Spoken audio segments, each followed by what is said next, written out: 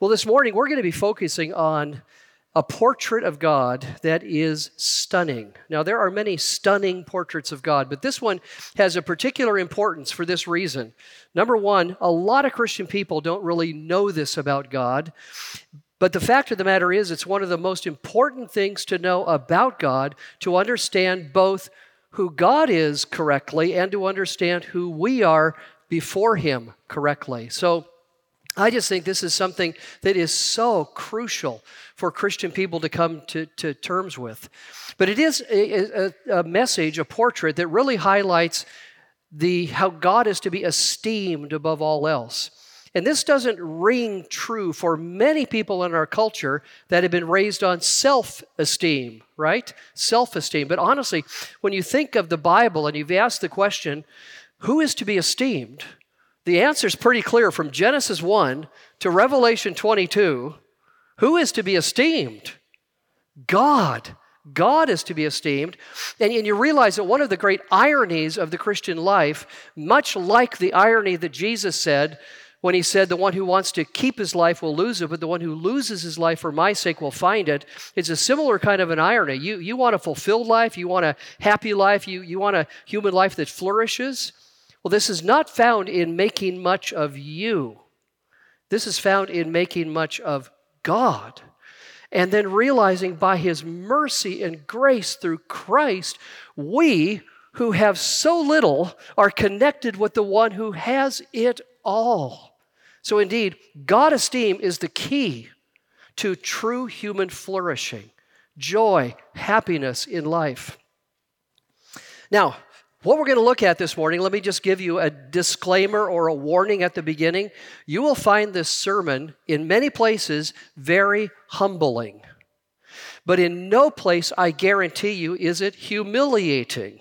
There's nothing in this sermon that is demeaning to who we are, that is belittling to who we are. But we will find, as we look at these passages together and think of this idea together, how great God is and how little, how small, how weak and frail, how needy we are, and how the opposite is true of God in His greatness and glory. Now, how are we going to do that this morning? Well, by looking at one attribute of God. It's an attribute that we sometimes hear about, but really have not focused on much in most of our churches, I suspect. It's the attribute of God's self-sufficiency.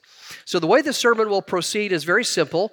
I'm going to begin with a definition of the divine self-sufficiency, so we have a common understanding of that. Then we'll move on to a couple passages to show, one from the Old Testament, one from the New Testament, that show indeed self-sufficiency is taught in the Bible. And then we'll move after that to implications and applications. So very simple structure, definition, passages, and then implications, applications.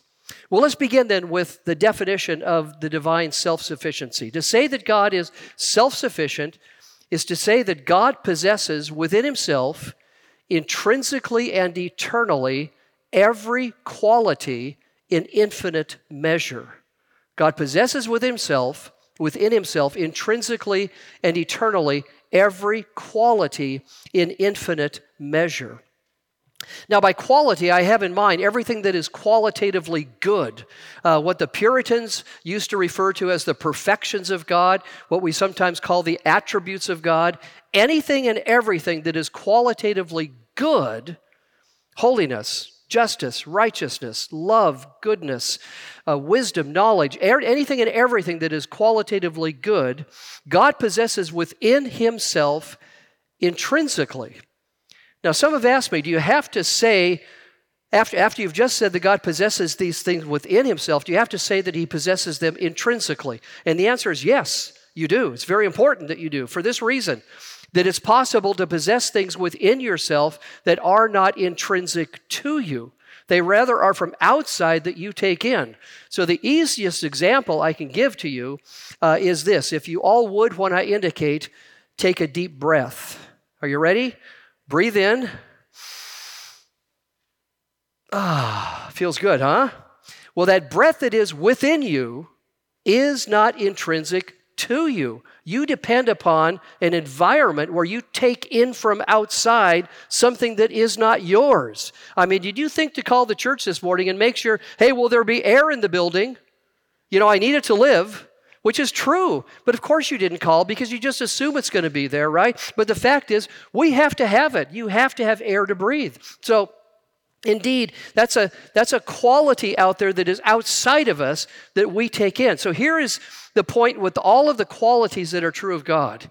He possesses them within himself intrinsically. They are his by nature. Nobody gives to God any of these qualities. He's not beholden to anything, anyone outside of himself for the fullness of who he is as God, for possessing everything that is qualitatively good. He possesses them all by nature as God. And he possesses these qualities eternally. So there never was a time in eternity past, never will be a time in eternity future, certainly is not the case now, that he lacks any of these qualities. They are always eternally his. And then the last part of the definition indicates at the end of it, he possesses every quality in infinite measure. Now the term infinite is a negative term. It means not finite, which simply begs the question then, what does it mean to be finite? Well, to be finite is to be bounded, restricted, limited. So think of it, my friends. Everything that is qualitatively good, no exception, is possessed by God within himself intrinsically by his very nature as God. He possesses these qualities eternally, and he possesses every one of these qualities without boundary, without restriction, without limitation. What an amazing God God is. Now, is this taught in the Bible? Well, indeed it is. So let's take a look at one passage from the Old Testament and then following one from the New Testament to show some of the Bible's support for this doctrine. First, turn to Isaiah 40. Isaiah 40, and we'll look at verses 12 to 17.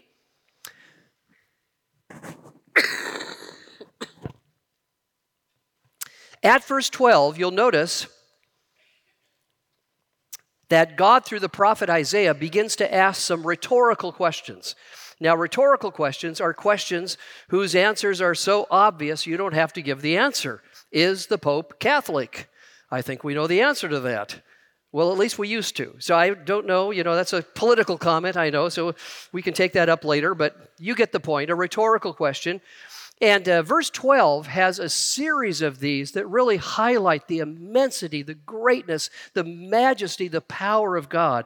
So look with me at verse 12 of Isaiah 40. Who do you know who has measured the waters of the world in the hollow of his hand, and marked off the heavens by the span, and calculated the dust of the earth by the measure, and weighed the mountains in a balance, and the hills in a pair of scales?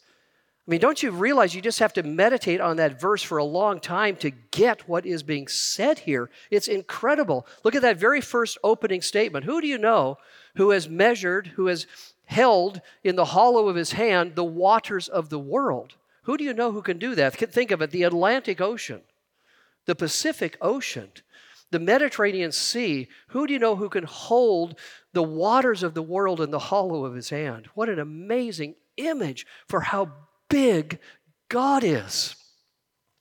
Now, I remember a really precious memory with our two girls. So your mother, girls, on the front row here, and her sister, Rachel. So Bethany and Rachel, they were young. This illustration only makes sense because they were very young.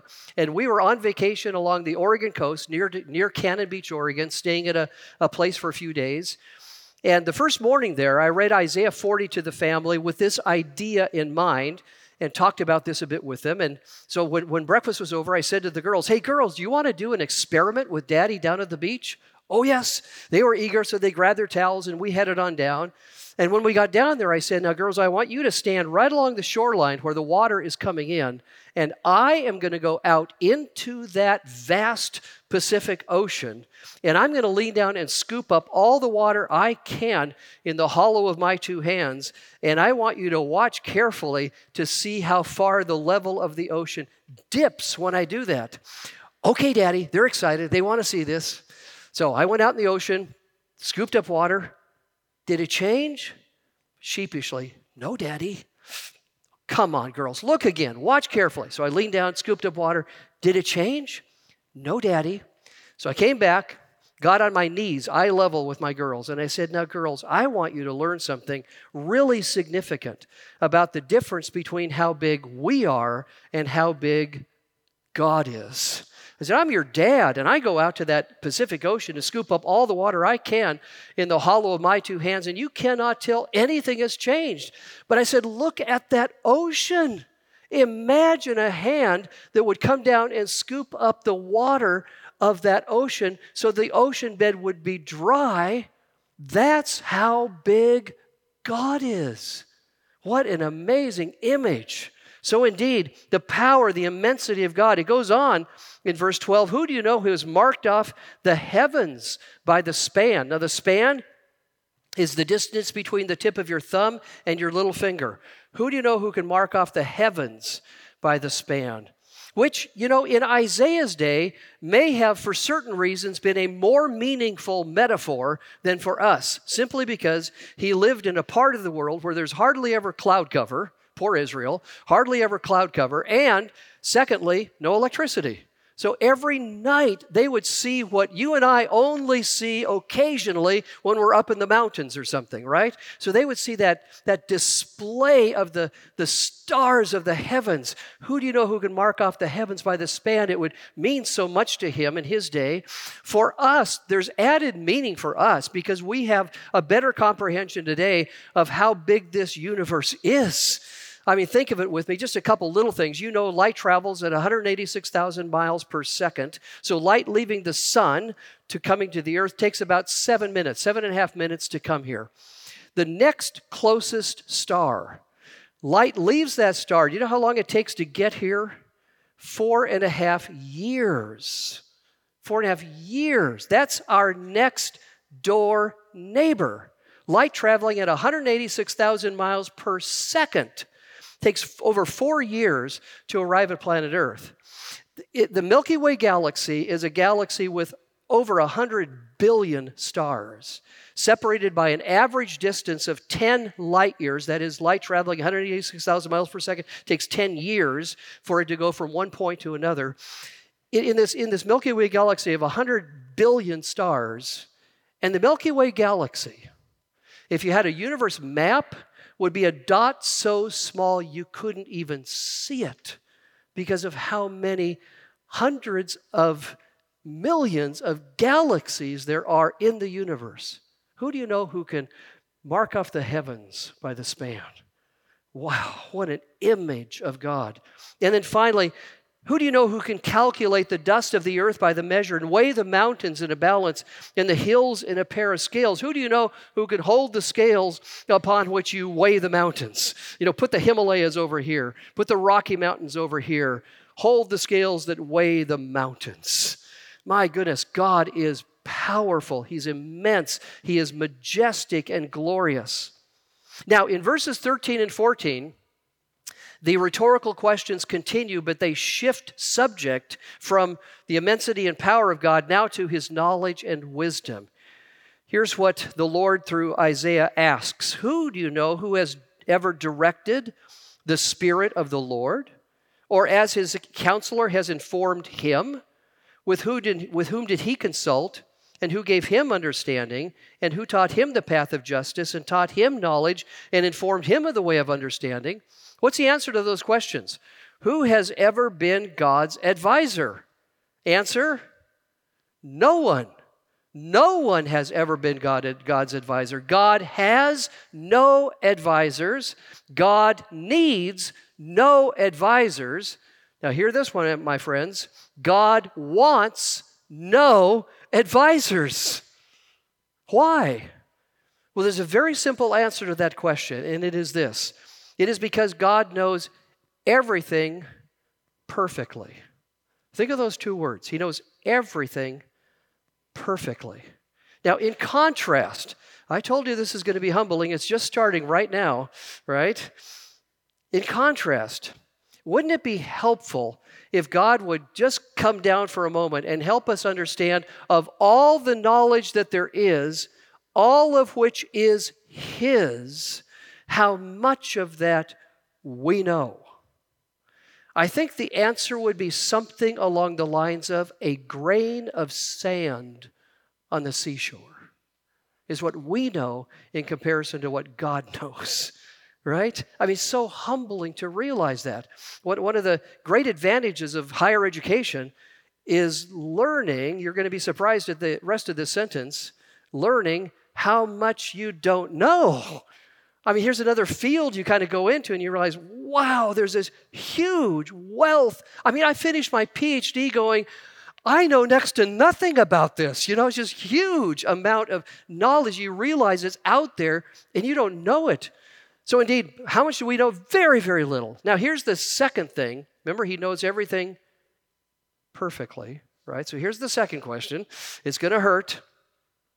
Wouldn't it be helpful for all that knowledge that we claim we do have, if God would help us understand of all that we claim to know, of how much of it are we correct and how much are we incorrect?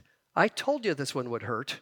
It does. I mean, we just don't like to be wrong, but the fact of the matter is we are in many ways, many times. Oftentimes we come to see it. Sometimes we don't. So here's the thing with God. He never suffers from either one of those afflictions. Limitation of knowledge, incorrect understanding. He doesn't suffer from that. He has perfect knowledge, endless knowledge. So indeed, He's always in the position where He knows best. How could an advisor help Him?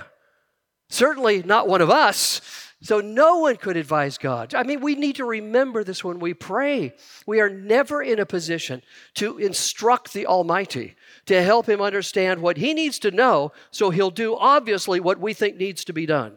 That is not our place. We bring our requests to Him, but we bring them, yes, with boldness in Christ to the throne of grace, but we also bring them with humility, understanding God knows best, I don't. I mean, didn't Jesus pray at the end of His prayer in the Garden of Gethsemane, not my will but yours be done? Don't you think we ought to pray the same thing? You're the one who knows what's best. So indeed, God has knowledge and wisdom that is perfect. So you see in these opening three verses 12 to 14, the immensity of God, the power of God, the wisdom and the knowledge of God. Now beginning at verse 15, we begin to see the implications for us. So get ready for the humbling, the further humbling that we'll see here. Verse 15, look with me together. Behold, the nations. Now stop right there. Nations. This is the collective totality of humanity taken together.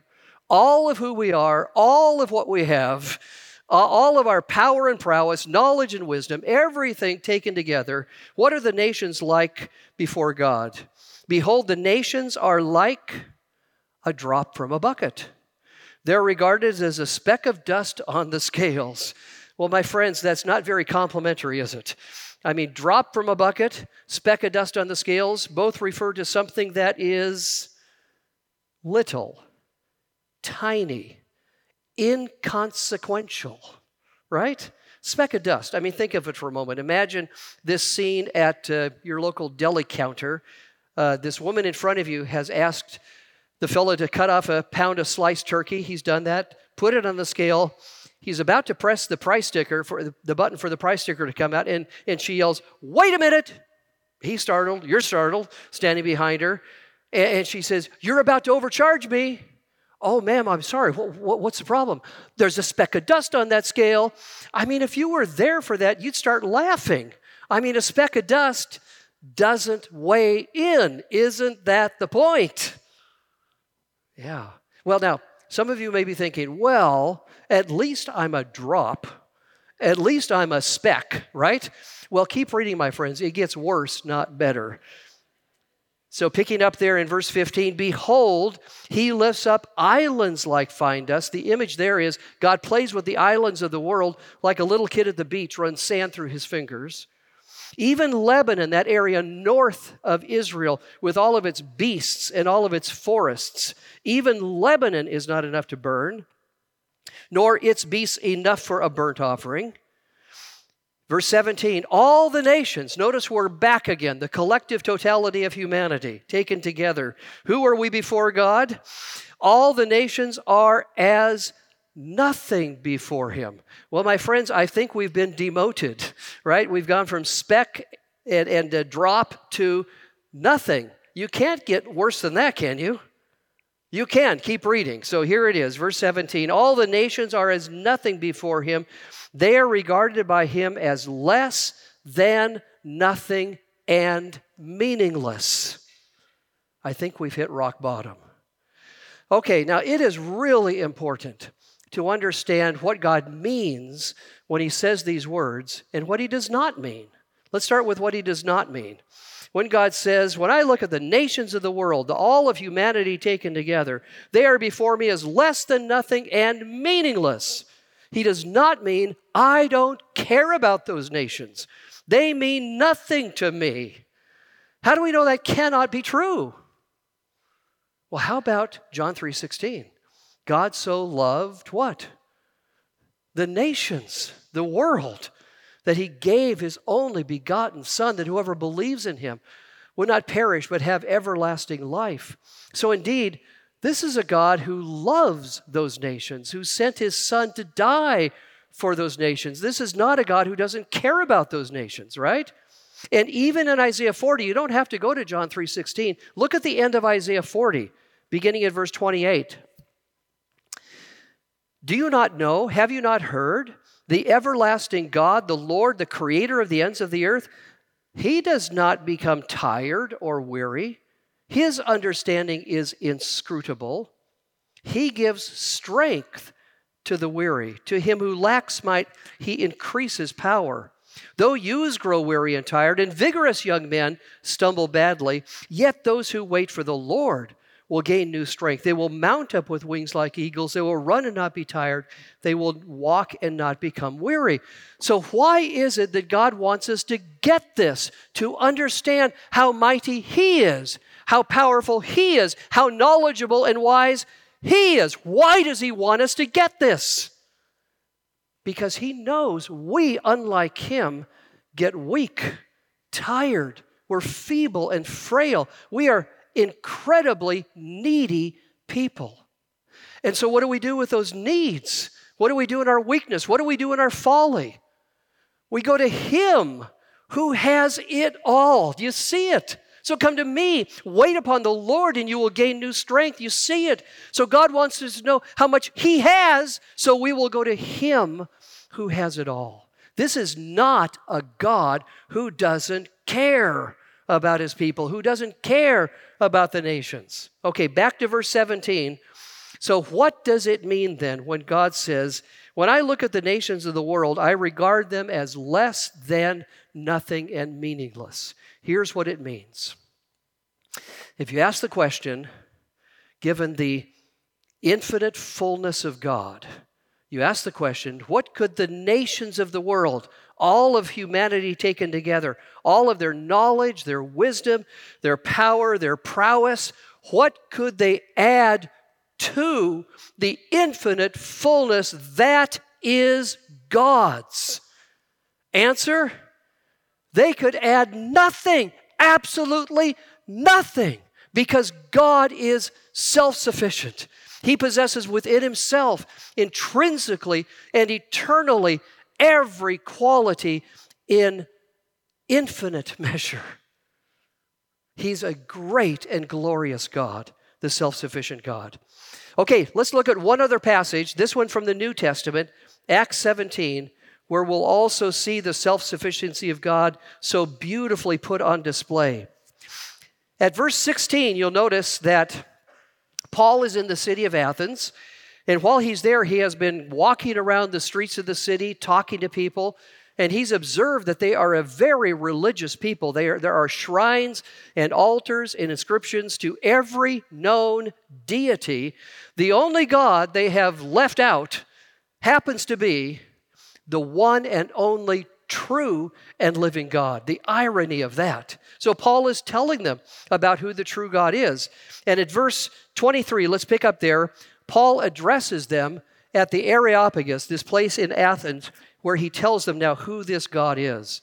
Verse 23, Paul says, "Well, while I was passing through and examining the objects of your worship, I also found an altar with this inscription, 'To an unknown God. Therefore, what you worship in ignorance, this God I proclaim to you.'" Okay, listen, verses 24 and 25. This is Theology 101 from the Apostle Paul. It doesn't get more basic or more important. Here it is. "The God who made the world and all things in it, since he is Lord of heaven and earth, does not dwell in temples made with hands, as you Athenians think, nor is he served by human hands as though he needed anything, since he himself gives to all people life and breath and all things." Now, do you see self-sufficiency in those verses? It's there. Verse 25. "He isn't served by human hands as though he needed anything." Well, I submit to you, if he doesn't need anything, it's only because he possesses everything, right? He possesses within himself, intrinsically and eternally, every quality in infinite measure. He can't be added to. He doesn't have any needs as God. So, Paul grounds the self-sufficiency of God is really the key thing that he drives at in verses 24 and 25. And he grounds that three different ways. The first one is this. Beginning in verse 24, God is the creator of all that is. Excuse me. So Paul declares in verse 24, the God who made the world and all things in it. Okay, now think with me. This is worth thinking hard about. If his main purpose is to drive towards self-sufficiency, he begins with God as creator. The question then is, what does God as creator, what's the logical connection between God as creator and God being self-sufficient? Or to put it more clearly, what is it about God as creator that shows that the God who creates must also be self-sufficient? Do you see it? Well, here it is. So, how did God create according to the teaching of the Bible? He spoke and brought into existence a universe that did not exist before. Creation out of nothing, as we understand the Bible to teach. Well, but who did exist before? God. Just as he is God. God is immutable. He's unchangeable in his essence, in his fullness. So indeed, God existed just fine, thank you, without a universe as he exists now when he creates the universe. So that means that God doesn't depend upon the universe at all, right? So indeed, the heavens that God created, that he created are what they are only because they reflect his own character now put in physical, visible form, right? His power manifest in physical, visible form. His wisdom manifest in physical, visible form. His beauty manifest in physical, visible form. But the heavens have nothing to do with being the heavens. Indeed, God is the one who deserves to be glorified for the heavens because he's the one who made them and made them in every particular that they are. So indeed, the heavens, the world, the universe, you and I depend upon God for how much? Everything. And he depends upon us for how much? Nothing at all. He does not need the creation that he has made. Secondly, he's not only creator of all that is, but, verse 24, since he is Lord of heaven and earth. And of course, this is just good biblical theology. To create is to own, and to own is to have rightful rulership over. Well, how much did God create? Everything. How much does he own? Everything. How much does he have rightful rulership over? Everything. Isn't that amazing? So my friends, when we talk about owning things, you own your house, you own some particular object, whatever the case might be, that concept of ownership is a horizontal one among other people, right?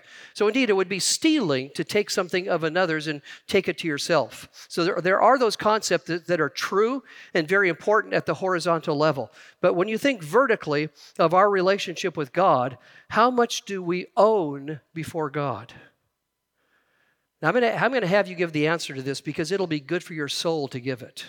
How much do we own before God? We own nothing. Let's hear it. We own nothing. He owns it all. So if we are not owners of anything before God, but we have things, then what's the term, what's the concept that relates to what we have before God? Not ownership, but stewardship, right? Well, stewardship and ownership are two very different things. If you're the owner, you can do with it as you please. But if you're a steward, you have something that is owned by another, granted by the other to give to you and use in a way that the owner approves. Isn't that stewardship? To have something that has been given to you by the owner, to use that in the way the owner approves. That's stewardship. So it's amazing. So God owns it all. He rules it all. Now, what does that have to do with self-sufficiency?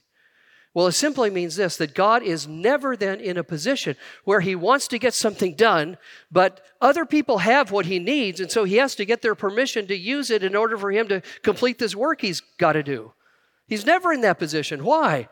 Because they never have anything that isn't His already, right? He can use it as He chooses. He's never in a position like a woman baking a cake, borrowing a cup of sugar from the neighbor to finish what she's doing. He's never in that position. He created it all. He owns it all. He rules it all. He is self-sufficient in the created order that He has made. And then finally, the last point that Paul makes is at the end of verse 25. He says that God is not served by human hands as though He needed anything, since He Himself gives to all people life and breath and all things. Now think of those two uses of all there. He gives to all people life and breath and all things. Well, if He gives to all people all things, then I submit to you, He must antecedently possess what? All things. He has to have it to give it. So indeed, God possesses within Himself, intrinsically and eternally, every quality in infinite measure. He is the self-sufficient God. All right, let's take a look now. We'll move on to the implications and applications of this doctrine that are sobering and worship-inspiring. They're both of those things together, humbling and exalting of God. So let's look together. First implication is the most basic one. We've actually already stated it, but it's just good to think about it separately. Here it is. Because God is fully self-sufficient, God does not need the glorious creation that He has made, either in whole or in any part, including His creation of human beings. As humbling as it is true, God does not need us or anything that we have to offer. Now, my friends, when I first learned this, I was 18 years old when I first learned this. It was the end of my freshman year of college. I had read A.W. Tozer's The Knowledge of the Holy that absolutely revolutionized my life. In many ways, I am who I am today, doing what I've done for the past many, many years because of the work God did in my life through that book, The Knowledge of the Holy by Tozer. And one of his chapters in that book is on the self-sufficiency of God. And when I read it, I was shocked because it was so different from what I learned in the Baptist church that I grew up in. I can remember, for example, a Sunday school class where I was in a fifth grade boys' Sunday school class. And a friend of mine in the class asked the teacher a question I was really interested in. I wanted to know the answer to this. The question was, why did God make us? Why are we here? And without any hesitation, the teacher responded, before God created us, He was all by Himself. He was lonely. He had no one to talk to, no one to have fellowship with. And so He created us to fill this void in His life, to be His friends. And I remember sitting there hearing that answer, thinking to myself, what a wonderful purpose for life. What a wonderful reason for living, to help out poor God. Poor God needs a friend. I can be His friend. I can do that. So this poor God theology, as I came to call it, obviously was never referred to that in the church, but this poor God theology was pervasive in the church in many ways. One of the most obvious places was missionary calls. So we'd have, missions weekends, missions weeks, missions programs, and we were a very missions-minded church, which is a great thing. But so often in those missionary calls, you would hear, if you don't go, you can hear it yourself, can't you? If you don't go, what's the implication of that? If you don't go, God is stuck. He's not going to be able to do what He wants to do.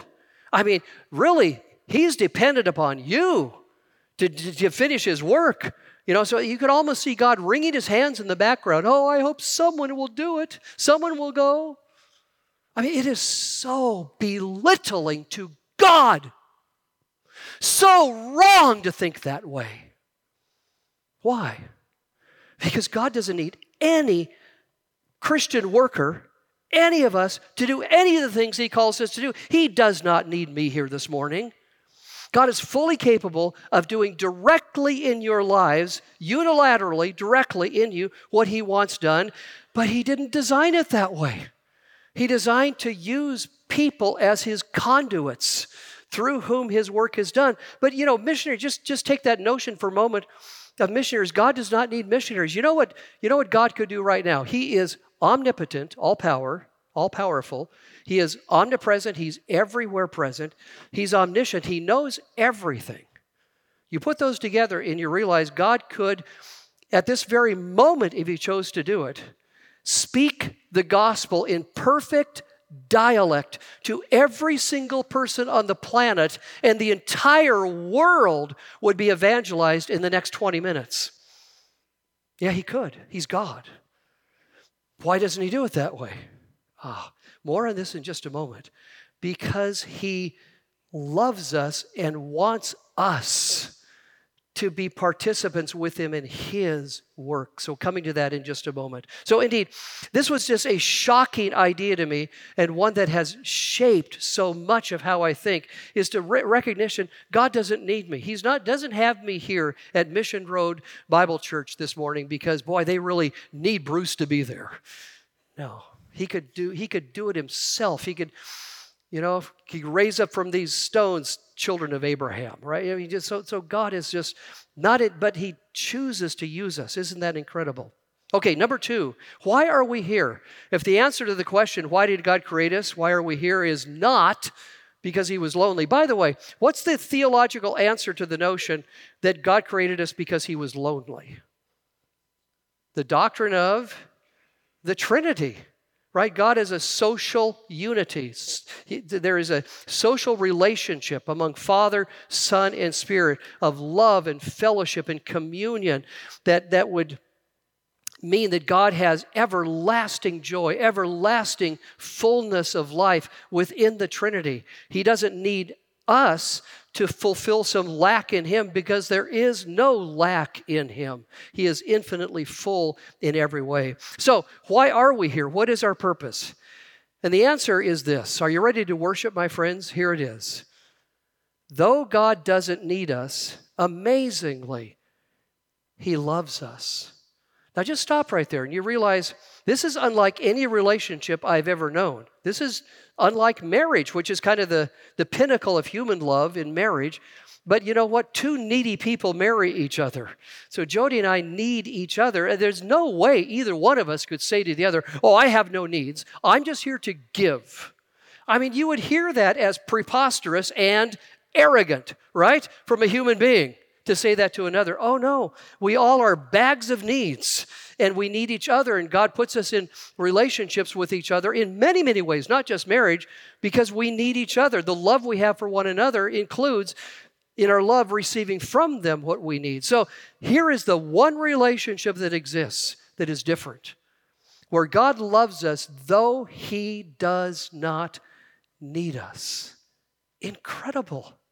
Then what does that mean that He loves us? Well, keep reading with me. And hence, His purpose in creating and redeeming us is not that we might fill up some lack in Him. He has no lack.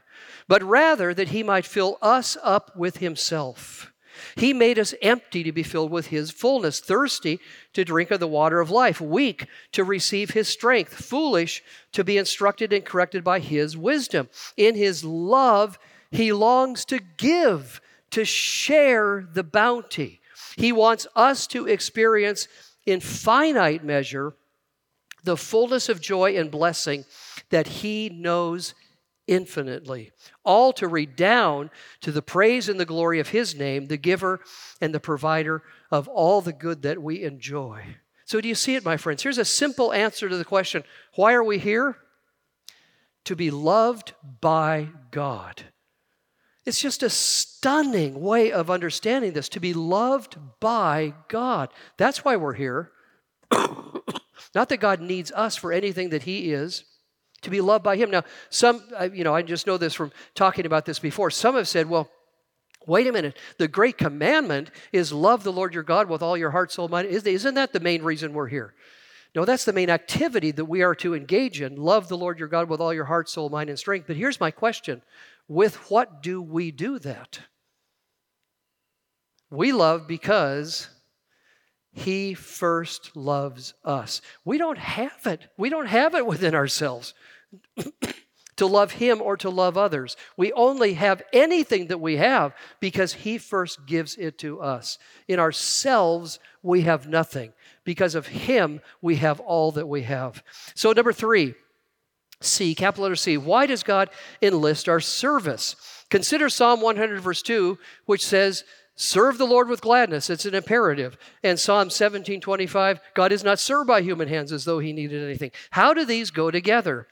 Well, the answer is this. God doesn't need our service, Acts 17:25. So His call, in fact, command for us to serve, Psalm 100 verse 2, is His gracious call for us to participate in the privilege and the joy of the ministry of grace, notice this, that flows from Him into us and then through us into the lives of others. We can take no credit. All that we have is a gift from Him, and He gives us what we have to be used in service to others. So, when you think of the word ministry, which, by the way, applies to every Christian, it isn't just the professionals, the folks up here on the stage who are the ministers. No, you, the congregation, if you're in Christ, if you're a believer in Christ, you are a minister according to Ephesians 4. So God raises up apostles, prophets, evangelists, pastors, teachers to equip those for the work of ministry. That's everybody. Okay, so when you think ministry, which is what we all need to be doing, if the words that come to your mind are words like difficulty, opposition, trouble, resistance, if these are words that come to your mind, it's not that those things are not true, but they dare never become prominent. What is the one word that ought to leap to your mind and fill your heart when you think ministry? It is the word privilege. Privilege. I mean, we're granted a place to play on the team. In fact, not only on the team, I was on many teams I didn't ever play. You can guess why.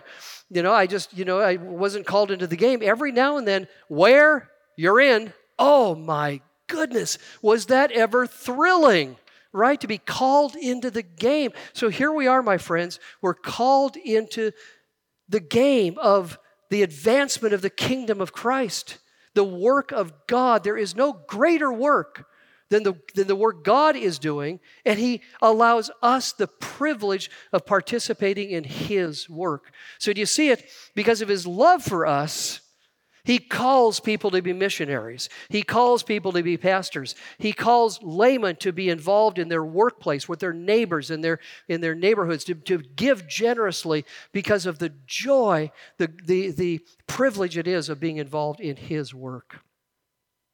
Fourth and finally, capital letter D, how can we know and be rightly related to this glorious, rich, full God? Answer, in our sin, it is impossible. And apart from God's grace, we are eternally separated from this one who alone is good, true, wise, holy, beautiful, and joy-filled. Let those words sink in. Separated eternally from all joy, all beauty, all goodness, all truth, forever and ever. But through faith in Christ, we are reconciled to God and enabled to know God. What love, what grace, what mercy, what joy is ours in God, but only through Jesus Christ. As Jesus himself declared, I am the way, the truth, and the life. No one comes to the Father except through me. So have you trusted in Christ this morning? Are there some of you who have been wondering whether to do this or not? Well, I just want you to know that Jesus himself said, I have come that you might have joy and might have it abundantly, right? These commandments I give you, that my joy may be in you and your joy may be made full. So you realize that by not coming to Christ, not repenting of your sin, believing in Christ, you are missing out now and forever of the only true joy there is, the only true beauty and splendor that there will be for all of eternity. I mean, honestly, I don't mean offense, it's just true. How foolish. How utterly foolish. So put your hope in Christ now. Turn from yourself. Turn to Him. Repent of your sin and trust in Christ and be reconciled to this glorious God who has everything to give you in your need. Now, those of you who are His, which I take it as most of you here this morning, who belong to God through Christ, do you realize afresh this morning what your purpose for living is? It isn't first and foremost serving the Lord. That flows out of something else. Let's call it seeking the Lord, right? Seeking the Lord, going to Him to be filled with His knowledge, His wisdom, His power in my weakness, to be sustained by Him and moved by Him in ways that we're transformed so that then out of our fullness, just as out of the overflow of God's fullness He gives to us, out of our fullness we then give to others in service. So, are you seeking the Lord? Are you going after Him? Do you look for Him day by day to know Him better?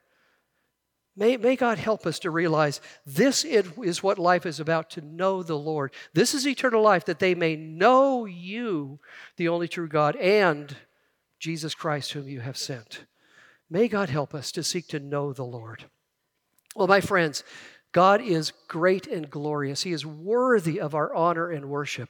We, in contrast, are feeble, frail, needy people who have the incredible privilege through Christ of being connected to the one who has it all.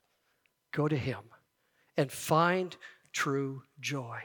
Let's pray together. Father, thank you for the privilege this morning of being able to look at glorious truths about you, and we pray that our hearts would be filled to overflowing as we seek to want to follow you with all of our hearts.